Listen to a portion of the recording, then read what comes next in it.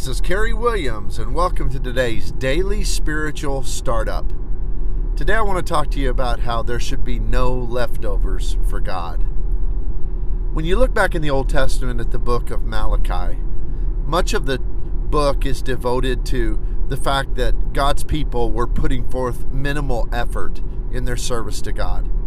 And one of the focuses that's brought out in the book is that they were in their tithes and offerings giving God just basically what was their leftovers.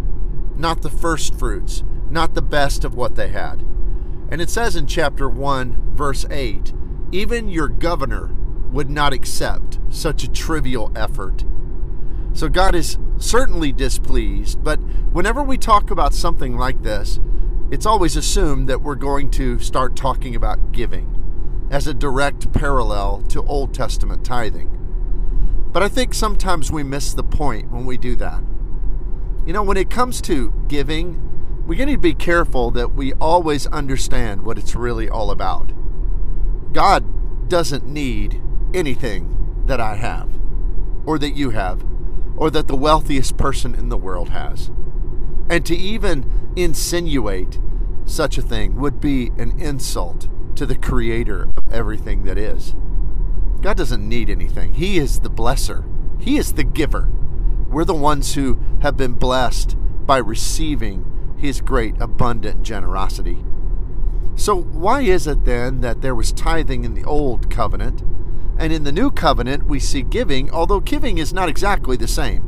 Where in the Old Covenant they were commanded to tithe a certain portion, in the New Covenant there is a specific instruction to give, but in the context it was for a specific purpose. Now, we've made broader applications, and I'm not trying to insinuate that those broader applications are wrong, but it's different than Old Testament tithing. But either one that you talk about, you ask the question, why? God doesn't need a dime from any of us. Why? Well, I think that there's some great things to learn by the text back in the book of Deuteronomy, chapter 14, and then into chapter 15, where both passages have a section on tithing. And in chapter 14, God tells them, He says, when you take and you're going to give your tithe, and the tithe is, of course, of the best of their herds and their crops and their vineyards. And He says, if you're going a long distance, you may sell it for money.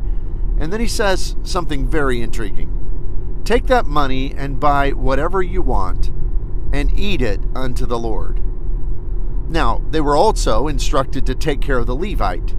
So that was certainly part of that old law. But under the Old Testament system, it wasn't that they just took a tenth of everything they had and they gave it to the priest, or they gave it to the church, or they gave it to the temple.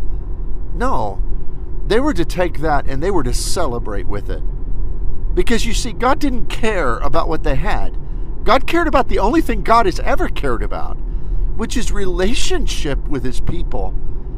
And His people were so quick to forget Him. And so the tithe was instituted so that they would have a means whereby to remember Him and to know how good He was to them, and that everything they had been given was from Him. And so He wanted them to give their best, and they enjoyed it too. They had a big feast.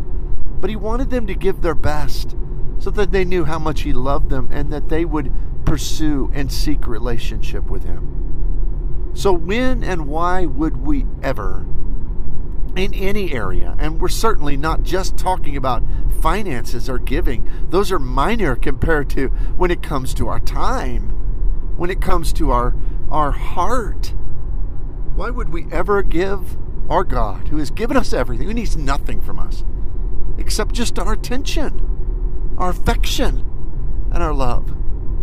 Why would we ever give Him the seconds? Why would we ever give Him the leftovers? Well, I hope this gives you something to reflect on today. Have a great day in the Lord. We'll see you here next time.